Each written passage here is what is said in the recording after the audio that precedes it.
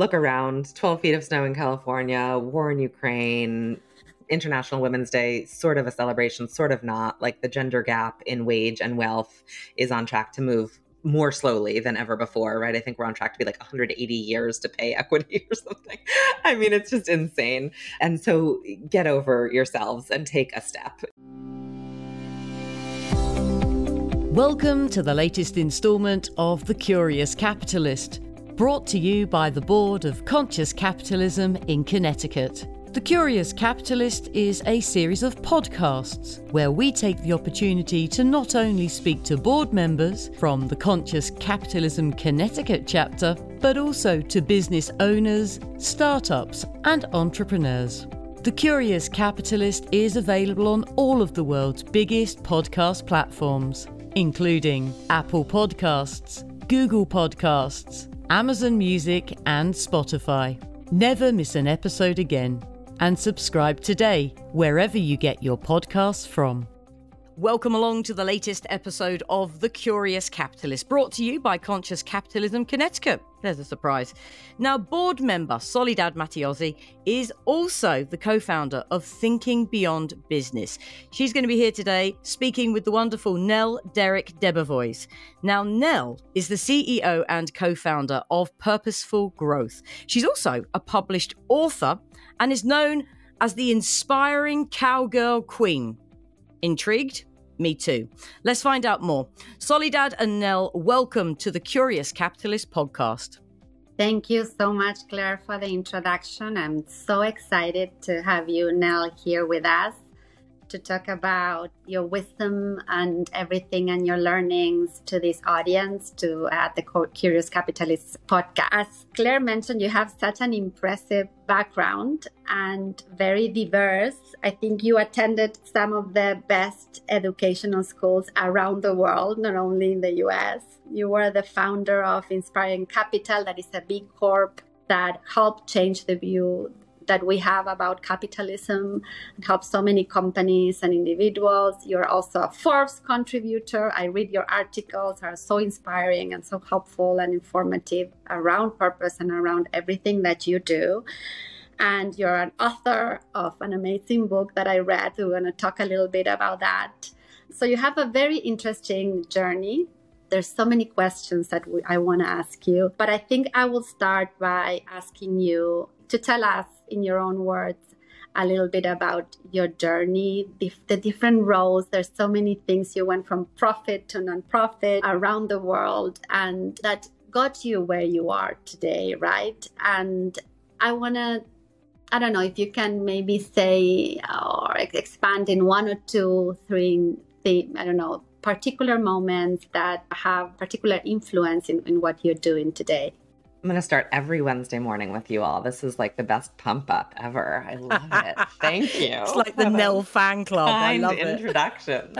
Yes. Thank you for the question. Yeah, it's been a journey for sure, right? As we all have. So one moment that I'll start with was actually when I was 12 years old and I was in a fabulous public urban school system in Hartford, Connecticut. Headed there tonight actually for an event, which is so fun. And it was this great elementary school, everything that I think public education in America could be, should be, it was diverse. Parents were really involved. There was music and sports and Mayfairs and, it was just a fabulous spot. We walked, we were part of this community. And the school that I would have then gone to in the public district at 7th grade was really not such. This was the kind of right around 1990, early 90s. And so gangs were a thing, violence, teenage pregnancy, like in middle school, right? These are like 12, 13, 14-year-olds facing this all. And my mom was just really clear, like, that's not your future. I can't do it. And so you could go to private school or we could move. And my 12-year-old economics, I was like, private school's really expensive. That's weird. Buy a house and that'll be easier, right? So anyway, they figured it out. I mean, not easily. They were both self-employed. So it was a thing, but they were able to get us about 450 yards over the town line into West Hartford, Connecticut, which is this very leafy, well-resourced suburb with incredible public schools. Still some diversity, less socioeconomic diversity and more kind of new Asian, some Latin immigration. But this very lovely school with guidance counselors and again, school programs. I was a peer mediator, whatever that means when you're 14. It was just this really robust launch pad from where I just sort sort of floated off to Harvard, and not in a self-deprecating way, but just knowing that like I had so much support and structure there that I absolutely would not have had, and that my peers who stayed in the Hartford public schools didn't have. So, look, they're all flourishing in different ways to some extent, but it was just this really early lesson of the fact that human talent and potential is absolutely distributed perfectly evenly around this globe, and opportunity is not. And what that struck in me at 12 was not kind of a bleeding heart, like boo-hoo, but really this like missed opportunity, right? Like what a bad idea for all of us to be leaving this on the shelf. Anyway, so at that point, again, in the 90s, my thought was, well, I'll go to nonprofit because that's where you change things and make an impact. And so I spent the first 10 years of my career working internationally, as you said, all over the place, a bit in Rome, managing this amazing network of youth activists, helping them to grow and do their work. And then in Palestine, in the West Bank, we opened a really holistic community center helping with early childhood programming for refugees and other kids there. And then realized that if we wanted to help the young children, we needed to help moms and we needed to pull university students in. So that became this very holistic community center offering.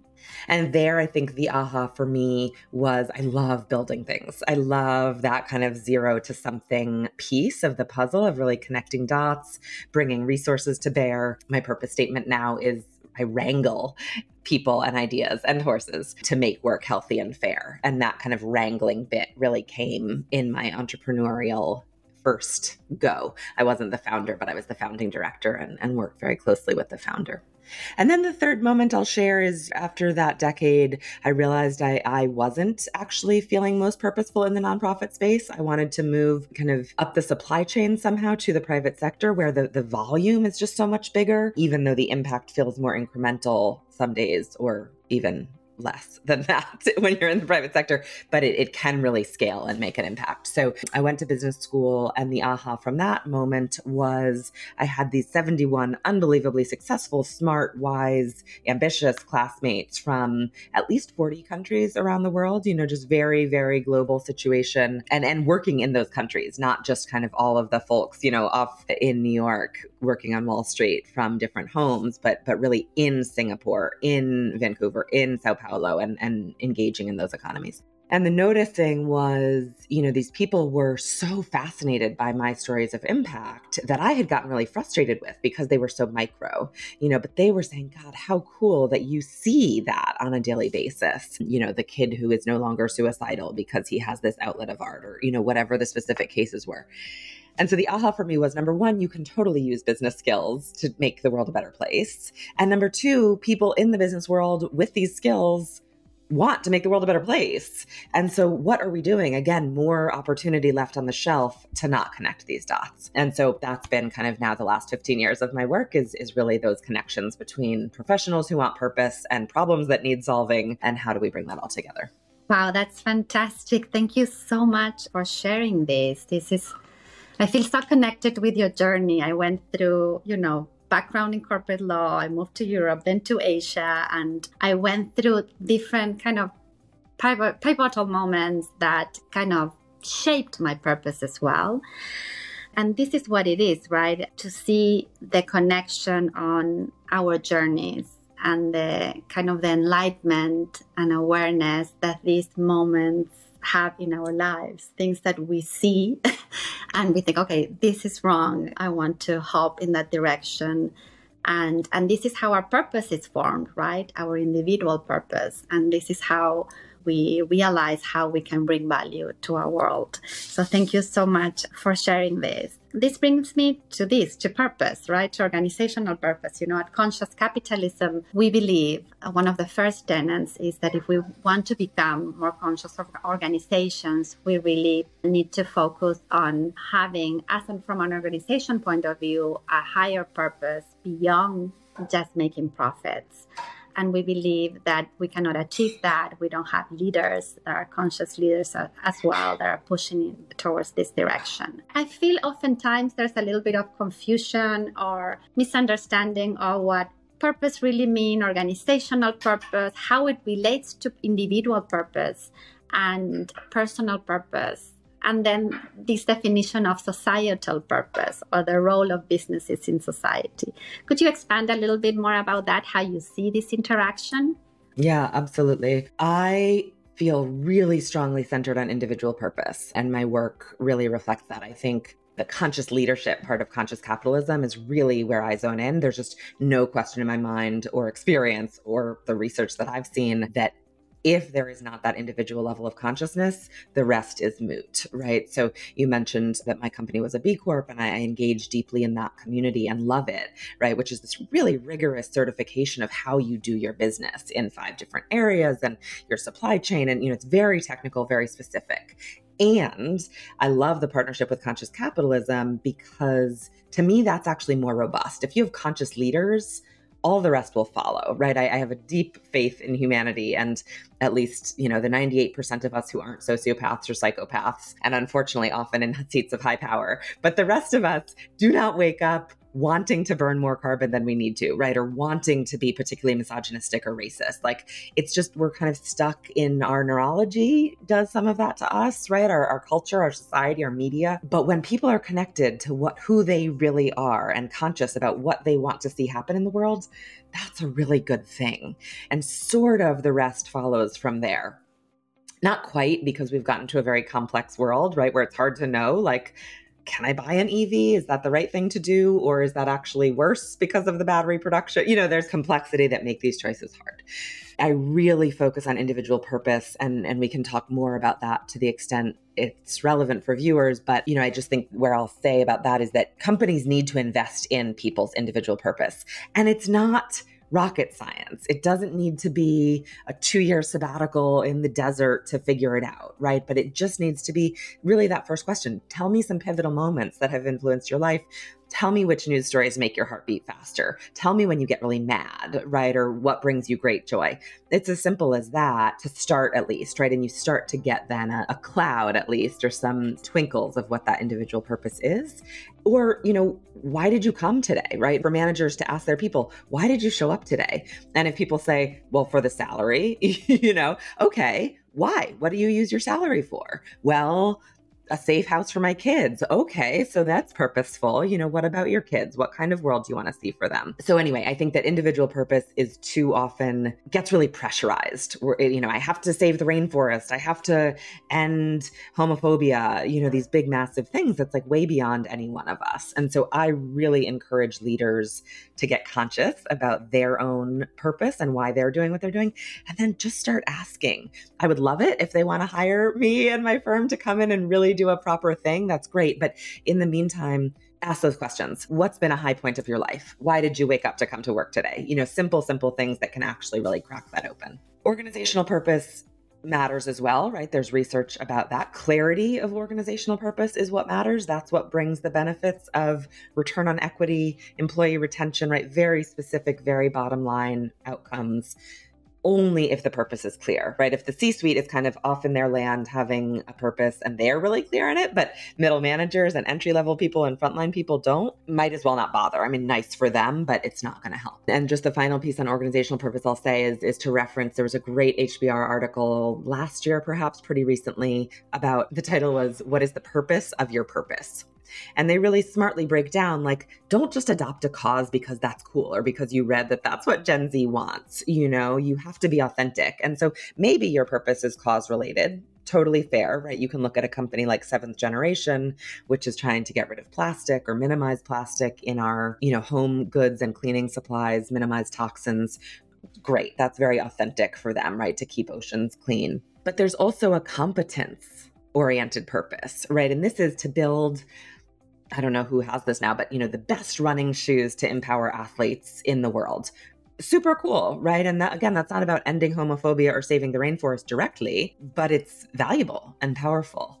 And then the third is just a culture piece, right? Which is just how we run our business, how we treat each other and culture we have, making this a great place to work, to earn that salary, to provide your kids with healthy food and a safe home or whatever else you might be earning a salary for. So I think that's helpful, right? Again, it's just kind of demystifying and taking the pressure off. And finally, societally, I have no time or brain space for the kind of old, the point of business is to maximize profits. It's just so narrow-minded and goofy. If you care at all about your 80s or your children or your grandchildren or your neighbor's grandchildren. I don't have kids of my own. I have stepkids. But there's no question in my mind that enlightened self-interest is to take proper account of long-term costs of doing business, which are financial, environmental, social. If there are no customers left because everyone's died of cancer, you're not going to have a great business.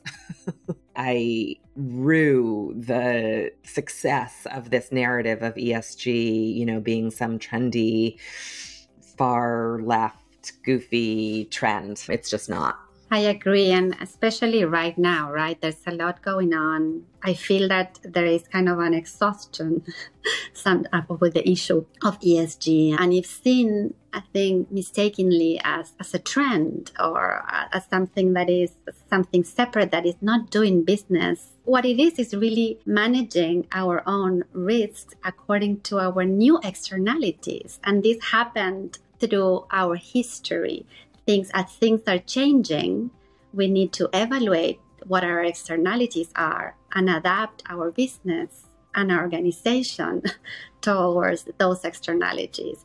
And today we're facing climate crisis. We have war in Ukraine, supply chain issues. So why wouldn't we take all these things into consideration while we are doing business for us to be resilient in the future, right?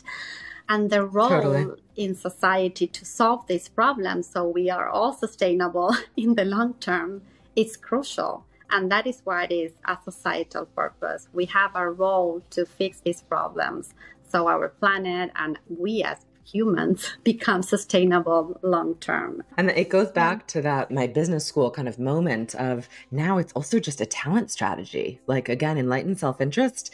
What's the differentiator? Everyone can have, great code or, Chat GPT is white labeled or, so you can have all the technology you want. But if you don't have the people who are most committed, most driven, most skilled for your organization, you're just not going to win. There's no doubt. Paul Pullman, who I know we share as kind of a mentor guru in this space of business for good, just came out with a really interesting report that, that people, there is some generational slant, but people, boomers, millennials, Gen Z, everyone in the workforce right now wants leaders to do more, to say more explicitly. And I know we might get to that of, is that too much to ask? But there's just a really clear mandate of we want to know why are we getting out of bed for this? Because salary isn't enough anymore, as well as like the survival of the planet, which some of us care about. There's the angle of trying to get good leaders to run your company. And it creates value for everyone, I believe. I think if you think about how you're building relationships, and to be fair, we're not trained to do this. We were trained in business school and in law school differently. So people who are leading the organizations, it's like, okay, we have this intuition that we have to do this, but how do we do it, right? Because we were not taught how to do it. I believe, as you mentioned, that this is a way, if we're thinking that our organizations are a group of humans and putting humanity back in the center and focusing on that and how working on trying to see how each one of the individuals within our company can bring value in their own distinctive way. And that is where the individual purpose comes in. Everybody can bring value to the company in a distinctive way. And we need to be able to give the autonomy to be able for this to happen as well. But you mentioned a little bit about this. Okay, is this too much for leaders? And I get that a lot too. Some people that I work with, they say, okay, I understand people are the most important asset in my company. I want to invest in them and their well-being, and I want to make sure they know what value they bring to our organization and how they can bring their personal purpose to our organizational purpose and align it. But oftentimes they feel a little bit overwhelmed that, okay, they're asking too much from me. I have people that come and say they want me as a leader to fix all their existential crises, their family problems. So I got to be a psychologist. This is too much. I cannot do that. Do you get that too? So I feel, especially with the new generation of talent, that it's kind of a gap with the leaders that are from an older generation and they don't quite understand how to do this. It's a whole new paradigm, right? We're just in a new way of working and living. And some of that certainly was accelerated or pointed out by COVID, but a lot of it was going on anyway, just, with kind of coming out of the industrial age into the more knowledge era. It's just a different world. And so we're on a learning curve, right? For sure. So there's a lot to say about that. I think everyone needs to learn to do this. And the learning is different on, based on generations. If you've grown up for 40 years working one way, it's a shift to then start a meeting with a personal check-in or a mindfulness moment, or, some of these things feel very foreign and uncomfortable, or at least unfamiliar. And if you have grown up only ever working remotely behind a Zoom in a moment of global pandemic and war and climate crisis, that's also a very real experience that needs some comfort and some support, right? So no one is wrong here. And I also think generations are inevitably linked to what was going on at certain stages, right? But I think we overvalue kind of the generation piece and just look at what has been happening for these people in their working lives, right? That's going to inform deeply how they work and how they show up. But I think the biggest lesson that I always have for people is start small. Start somewhere and start small, right? That's why my book is called Going First, because it's not about being the first woman under 20 to kayak from the Antarctic to the Arctic. I'm sure someone will do that and she'll be a badass, right? Good for her. I'm not going to get there. That's not where I want to go first, but maybe I'm the first person in my traditional company to say, gosh, what if we did start with some stretches in the beginning of a meeting? Not woo-woo meditation, but just some physical stretches to get our body out of the thing.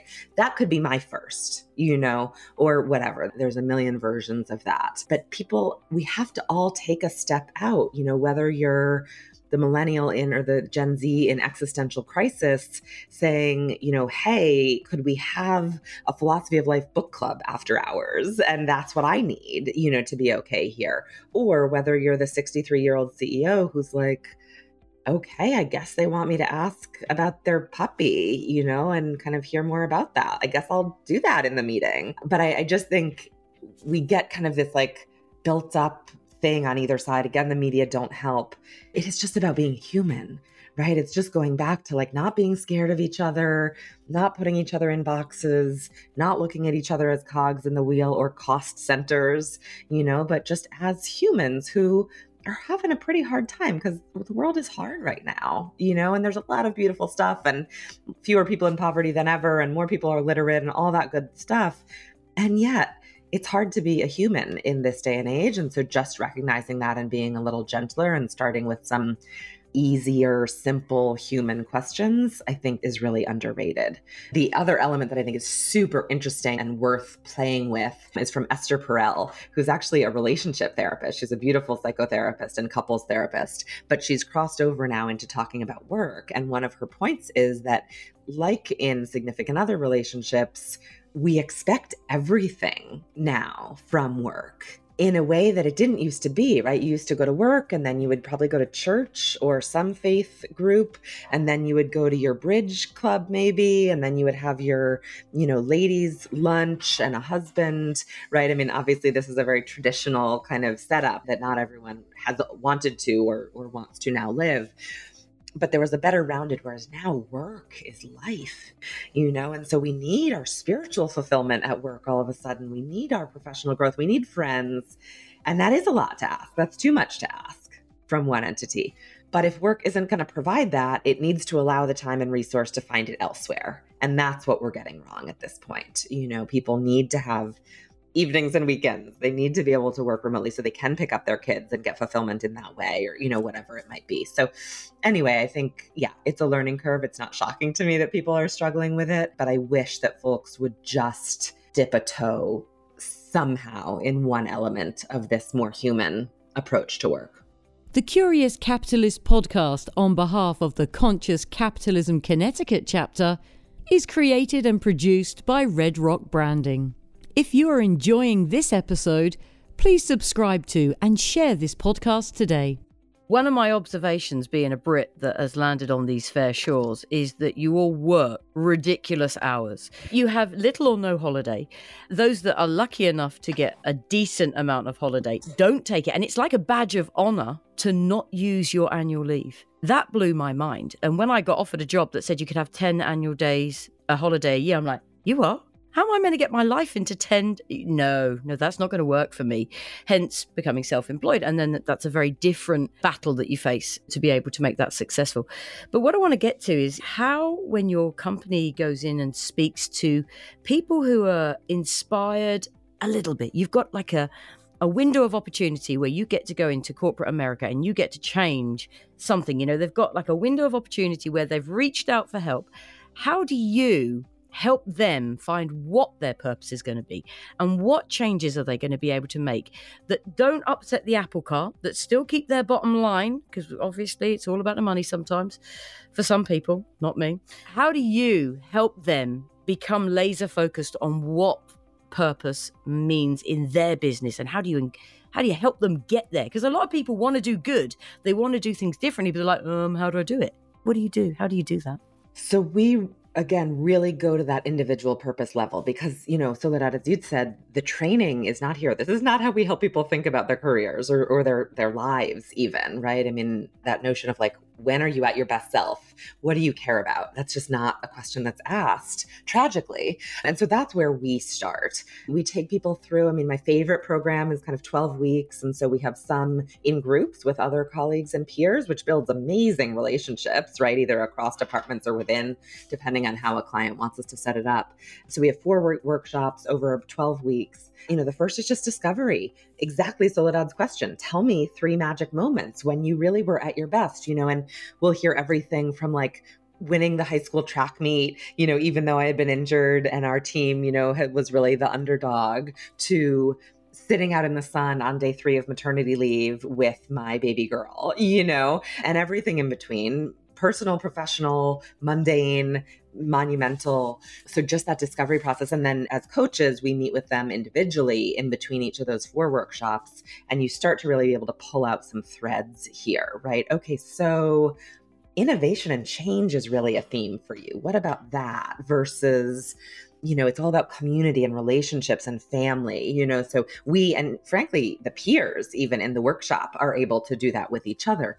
Again, this isn't brain surgery, right? I'm just listening as a fellow human and hearing what people are reflecting. You can see it in faces and hear it in voices when people, are in their purpose. It's alive. You can hear and see it. So that's the discovery piece. There's a ton of different exercises. We try to get at it in different ways. And then it's really about evaluate. And, we use flow as a neuroscientific principle, right? When are you in flow? When do you not notice that the time is passing? When are you at that right edge of challenge and comfort? Because you're 8 times more productive when you're in that state of flow. 8 times more productive. So hypothetically, if you really nailed it and could get yourself into flow for 1 hour a day, you could be an effective full-time worker, right? Wow. In 1 hour a day. We ask people to track several days of work and weekend time and note when they're in flow, what are they doing? So that's this really kind of analytical evaluation phase. We use my framework of the spheres of impact to help people think really holistically. This is not just about your job or work. It's about your community involvements. It's about your money, what you buy, what you spend, what you donate to. And it's about the home front, right? It's about yourself and your self-care and the sleep you're getting and the food you're eating and the activity you're doing, as well as family and friends and the impact you can have there. So we just take people through this holistic, but really pretty analytical, there's Excel and all of that. It's really grounded in that data. And finally, it's about embedding that into your life, right? And so what we saw with one great partner, we just published a case study on the website, actually, that I can include for show notes. There were an average of about 6 hours per person per week that they repurposed. So that's one of the most tangible outcomes, right? Is you literally get time back of realizing, that nightly TV viewing or the Instagram scrolling for a lot of people, or these inform only meetings that I'm on the invite and so I show up, are terrible uses of time. They're not aligned to my best and highest use or when I'm at my best. Nobody wants me doing that, including the company, right? That's not a good thing for me to be in this energy suck mode. And so what can I stop doing and what can I do more of or start doing that's new? So that's the kind of arc that we try to get people to. And then, look, organizational purpose, we leave to other people. There's great agencies that help companies think about that. That's beyond our scope. We're really just trying to ignite that individual level and let that go from there, right? And all kinds of things come up. People say, I am going to get involved in that ERG to support Black employees here, or I really do want to step up on this board that I've been asked to join at home, and donate more and volunteer more. Or, you know what, I hate that board. I hate the meetings, but I love the cause. So I'm going to quit the board and start volunteering twice a week because that part I love and is totally energizing for me. So anyway, it's really just about getting pretty specific and action-oriented and performance-oriented, frankly, with your approach to purpose on an individual level. Again, the organizational piece certainly can follow, but not if people aren't in their own purpose. I love that. And that is what is the connection. I think people can bring their better versions of themselves and realize if they're the good fit for that type of organization and how to be aligned with our organization if they really work on that journey. And I think with your book now, you mentioned a little bit about these spheres of impact, and then you have the spectrums of impact. And it's Nell's book, it's very practical, pragmatic. You have these frameworks, these tools to implement all of these things that I've been starting to try how to do it and how it works. And you talk about the 3 dimensions that you mentioned a little bit, the me, the we, and the world, to think about our impact through these 3 dimensions or 3 lenses.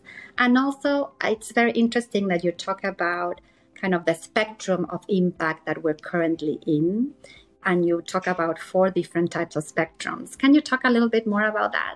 Yeah, absolutely. So having worked in nonprofit with government agencies in the private sector, experiencing business school and that world with my classmates, my point that I wanted to really share with people was it's not about retiring and going to volunteer, right? Or, having a big exit and then, starting a family foundation or something. We need like bagel makers and investment bankers and shoemakers and dog walkers and restaurant owners, right? We need everyone who is connected to their own purpose and the impact that business has on the world, right? And in the US, the not-for-profit space is about 7% of GDP. And from my view, we don't need 7% of change. We need like 77% or maybe 97% of change. So if the private sector doesn't get involved, it's just not enough, right? I mean, if you just think about environmentally, carbon emissions, the nonprofit space can help lobby, government can make regulations. Those are all essential things. But if business doesn't really get creative and step up to figure out how to reduce their carbon output, it's just, game over. So the amazing opportunity that brings up is that every human everywhere, no matter their role, can have social and environmental impact. And so the spectrum specifically is from the government space, right? The public sector, which by definition, and I know that in reality and in execution, this is different sometimes, but by definition, the public sector exists solely and specifically to serve the community, right? To provide services, roads, protection, schools, and such. The nonprofit space is private, but is also legally mandated to do some social good, right? And again, I'm not arguing that there aren't places where that gets perverted and problematic, but by definition, the non-for-profit space is designed and legally obligated to create a social and/or environmental benefit. Third, you look at what I think is a very exciting space of the B Corp and the conscious capital movement, right? Of businesses for good.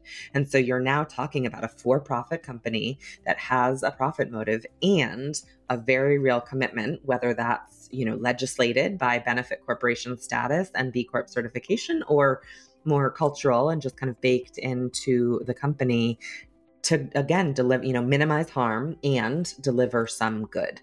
So again, Seventh Generation is a favorite example there of a company that's making your paper towels and your laundry soap, but in a way that's really responsible and thoughtful about the ingredients, about the plastic, about the workers' reality and conditions.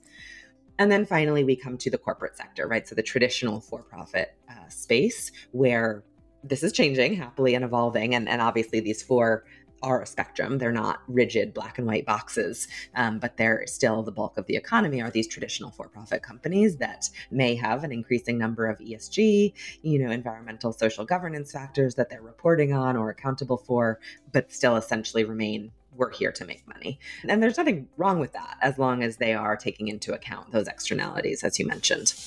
And what you mentioned is it's kind of important to realize or be aware what size of the spectrum we are, and maybe how we can expand our impact if we can collaborate with the other. I don't know if we are in, conscious capitalism, or maybe you're for a for-profit corporation, how I can connect, collaborate with the government, collaborate with the non-for-profit sector in order to expand my impact and my influence once I'm clear about what that is, right? And I feel that this is what really individual purpose or organizational purpose really, it has to be collaborative in nature. I think if we want to activate, we want to enable our purpose from our organizational purpose or personal purpose, we cannot do it in isolation. We need to be able to build these relationships that are based on trust. And that is how we become today, with our current context, more resilient and bring value to each other. Because if you think about it, relationships from an organizational point of view with our suppliers, if we have more transactional relationships, more reputational relationships, they get us to some point, right? And especially in times of crisis. But if we build these collaborative models built on trust, then we build different types of relationships that bring value to each other. We have supply chains that we can trust in times of crisis. We have customers, as you said, that trust us, so therefore they stay with us in times of crisis. We have employees that are more engaged, they're happy, and they connect to what we're doing. And that is like a cycle of value. And what happens when we create value, we can double on our purpose, and then we continue growing. And that is how it's connected to profitability, I believe, right? Absolutely. There's some great studies. I mean, most of this came out of the 2008 recession, but then I also did some more informal kind of anecdotal research with B Corps and other companies for good around COVID and survival. And certified B Corps were like 63% more likely to come out of the 2008 recession and grow. So, and then the companies I talked to in COVID were having unbelievable results. So 2 quick examples. One of the earlier ones was actually Kip Tyndall from the Container Store, not a certified B Corp, but very deeply for purpose. And they, saw this recession coming. We're like, shoot, suppliers, rates, payment terms need to change, or we're going to really have some trouble.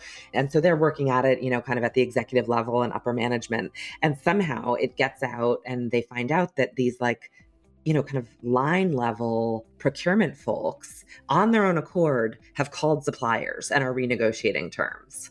Right. And so not only were the employees motivated and compelled enough to keep their own jobs, firstly, but not just to kind of throw up their hands and hope for the best, but really to get proactively creative and engaged.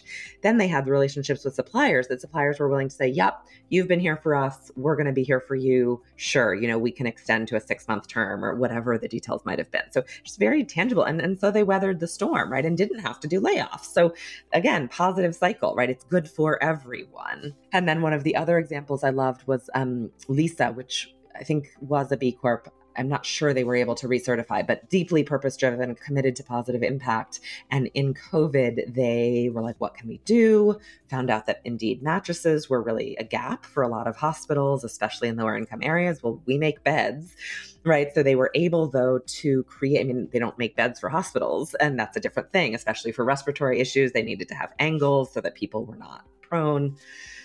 And so they were, I think it was 9 weeks, more or less, from figment of an idea to delivery of the first mattress, which is 70% shorter than their normal cycle of innovation and new products. And so the next product that was in their pipeline, that had been in their pipeline for a while, came to market in a little more, but in like 3 months rather than 6.5.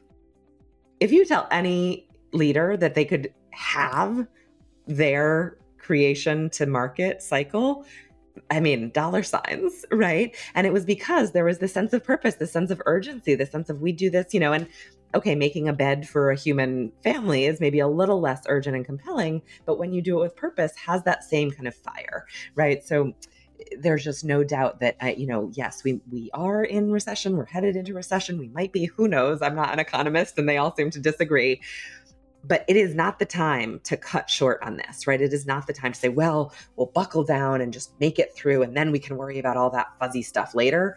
Like, wrong idea. Again, you've got to go first. You've got to be brave and take the step, ask the questions now, because what comes up in terms of innovation, in terms of loyalty, is just going to really pay the bills. I love that. And that is something that we get a lot, like especially small companies, smaller operations, or companies are trying to survive. And it's like, this is like fluffy thing about purpose. Okay, it's great to have, but how does it relate to my business strategy?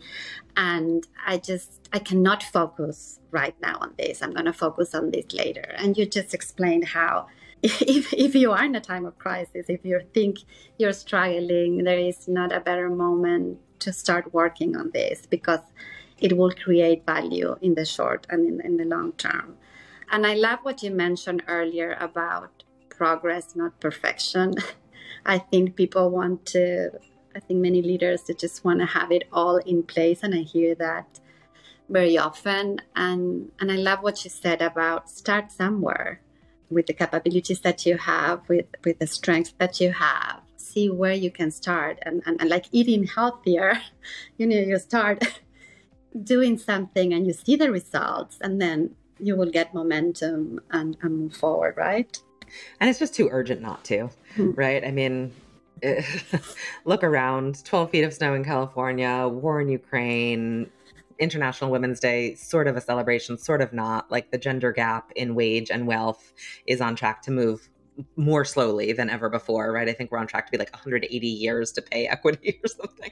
It's just insane. And so get over yourselves and take a step, and don't try to be perfect. No one is. And how many people run their companies that way, right? So many things get launched agile, we're going to try and see. And then when it comes to doing good, we're all worried and paranoid that it has to be perfect. Like, how ironic is that? Wouldn't a little good be better than no good?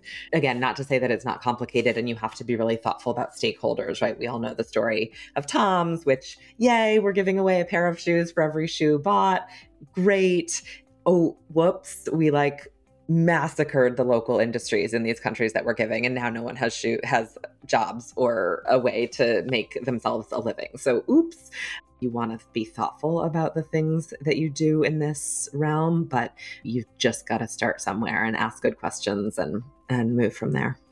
You're right. Thank you so much for sharing all this around purpose. And I know you are now the CEO, founder of Purposeful Growth Institute, and you're connecting the people with the right companies, right? People, and it's very purpose oriented, and I'm trying to find or continue to build an ecosystem of purpose organizations and purpose individuals, and connecting the two dots, which is fantastic. But I also know I'm very curious about a new type of leadership development that I think that you're training to be, and that you're very involved with, that it's related to Equus, I think that it's called. This is an organization that was founded by Kelly Wandorf, and uses horses and the wisdom of horses and connects it with purpose and with leadership. We would love to learn a little bit more about that. That is kind of new and innovative.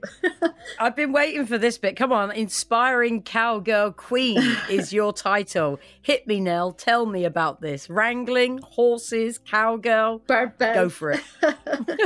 How does it all connect? Yeah, so Inspiring Cowgirl Queen has just grown and it's such a fun place to be. I wake up every morning very excited about that identity and that work. And so very specifically, the cowgirl piece with horses is this equine assisted learning is what it's called, right? So many people are maybe more familiar with equine therapy, right? For kids sometimes with autism or other learning disabilities, or veterans and PTSD. It's become a great use case, which is incredible work. I am not a therapist, and so I'm not doing therapy. That's why we call it, learning. And so the idea here is really just bringing in natural wisdom, broadly speaking, but then very specifically horse wisdom. Horses are the second most successful species that is still alive today. So over 3.8 billion years of our planet's evolution, they have survived and thrived really for 56 million years through tectonic shifts, through climate change, as prey animals, right? They're subject to mountain lions and all kinds of wild beasts out there.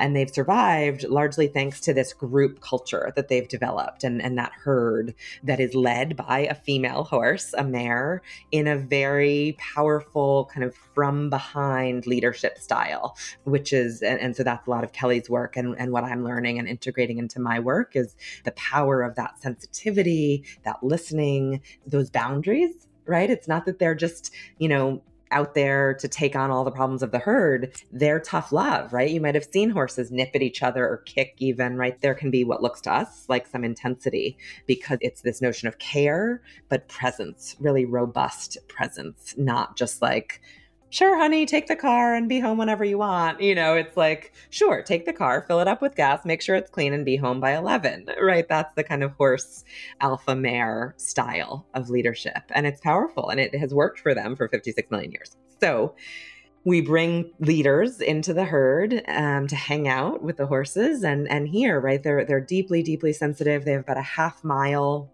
field of sensitivity that they pick up presence. So they have to be very attuned to what you're bringing and what your energy is. Are you a threat or are you part of the herd?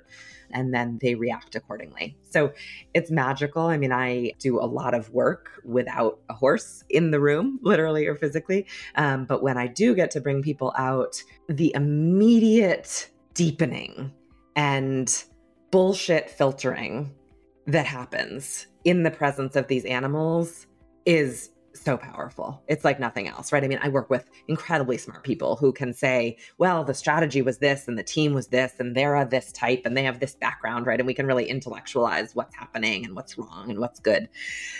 But horses can't talk and they can't intellectualize. So it just immediately becomes heart and body and feelings, which is where a lot of this, that's where consciousness begins. It's just incredible. I've had some amazing sessions and the impact and the insight just last for weeks and months. We're still talking about, remember when Maggie did that thing? I know I hear and see her that I need to just stay in my truth about this, even if it seems like we're not moving fast enough or, whatever the business issue may be. These little tidbits from the horses are so visceral and just really so fundamental. It really hits home for people. So it's fun work. And we do wild.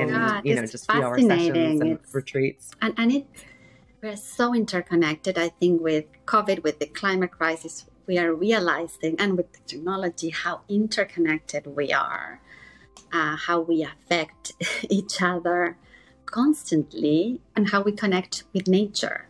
I love the fact that the leader is a female and that sensitivity that comes with that. But I love the idea of building this relationship with the horse and with each other based on trust. And that's what we need. We need leaders that we can trust and more collaborative so we can bring our best. And that's the only way I see that we can start fixing these very complex problems that we're dealing with. Again, with collaboration. And I think from an evolutionary point of view, even Gavin Watson from our Chair for Conscious Capitalism talks about and did a lot of research about how these groups that were collaborative in the beginning of time, altruism groups kind of were the ones that move ahead from selfish groups, because this collaboration is essential for evolution, it's essential for us to continue being sustainable, right? Totally. I think the other piece of it that I've certainly seen from the horses so strongly echoed is authenticity and realness, right? Which is another overused word, unfortunately, today. But with the horses, it's very real because, if a lot of people might have had an experience of being a little scared of horses, or you've heard, oh, they smell fear, and yes, but not in kind of a predatory way. Again, they're prey animals. So if you're scared, they're freaking out because they think they should be scared, right? If this person is scared, there must be a mountain lion around the corner. I'm scared, right? They're not kind of acting out at you. It's just they're big. And so it can feel scary. But the realness, they just get right to the heart of it because they've got that sensitivity to keep them alive.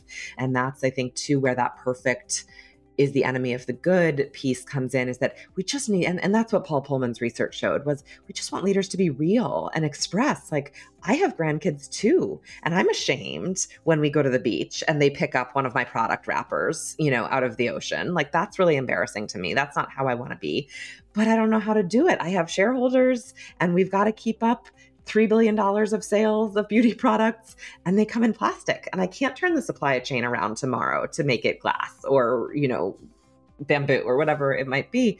Great. Just tell me that, right? I think that would go so much further than saying we're doing our best and 0.1% of our plastic will be gone by 2047. People are like, yeah. I don't care. That's not good enough. But when you're real, you have a lot more latitude to try and not be perfect. Yeah, so much to learn from that. And that's what we need. We need leaders that we can trust. We need people that we can trust. And customers need companies that we can trust. This is fantastic. Thank you so much for sharing this. I'm really curious about how you're going to incorporate this. You continue working with purpose and with companies.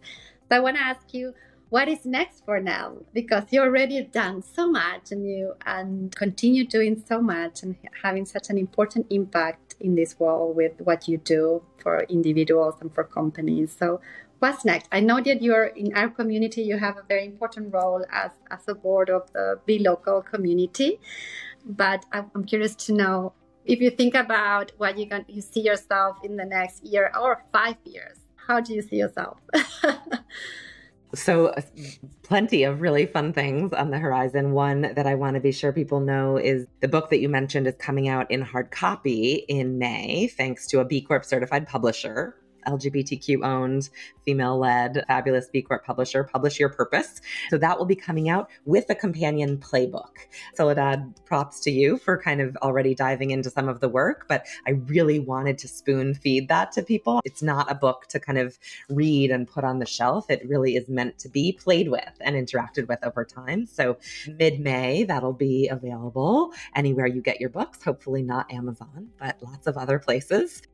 And so I'm just excited for this to get into people's hands at a very accessible level, right? The cost of a book, not the cost of a 5 or 6 figure corporate program.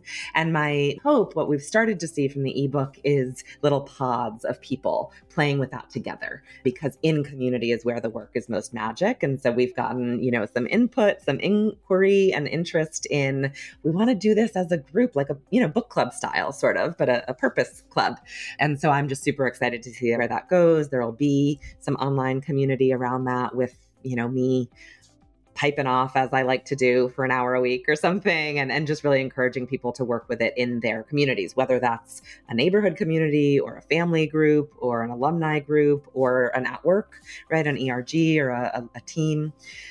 So that's fun and just very accessible and kind of B2C, right? Take it and play with it as you will. And then certainly, most of my days and week is spent with corporate partners, right? And so working with leadership teams, ideally starting with a retreat, right? I have a few really cool partners in Italy and then in Santa Fe, where my mentor is, to do the work with the horses, right? And so you stay at these fabulous, beautiful destinations, you eat amazing food, you hike, you walk, you talk, and you hang out with the horses. And that is either the beginning or the middle or, nearer the end of facilitation and conversation around making that a more purposeful team.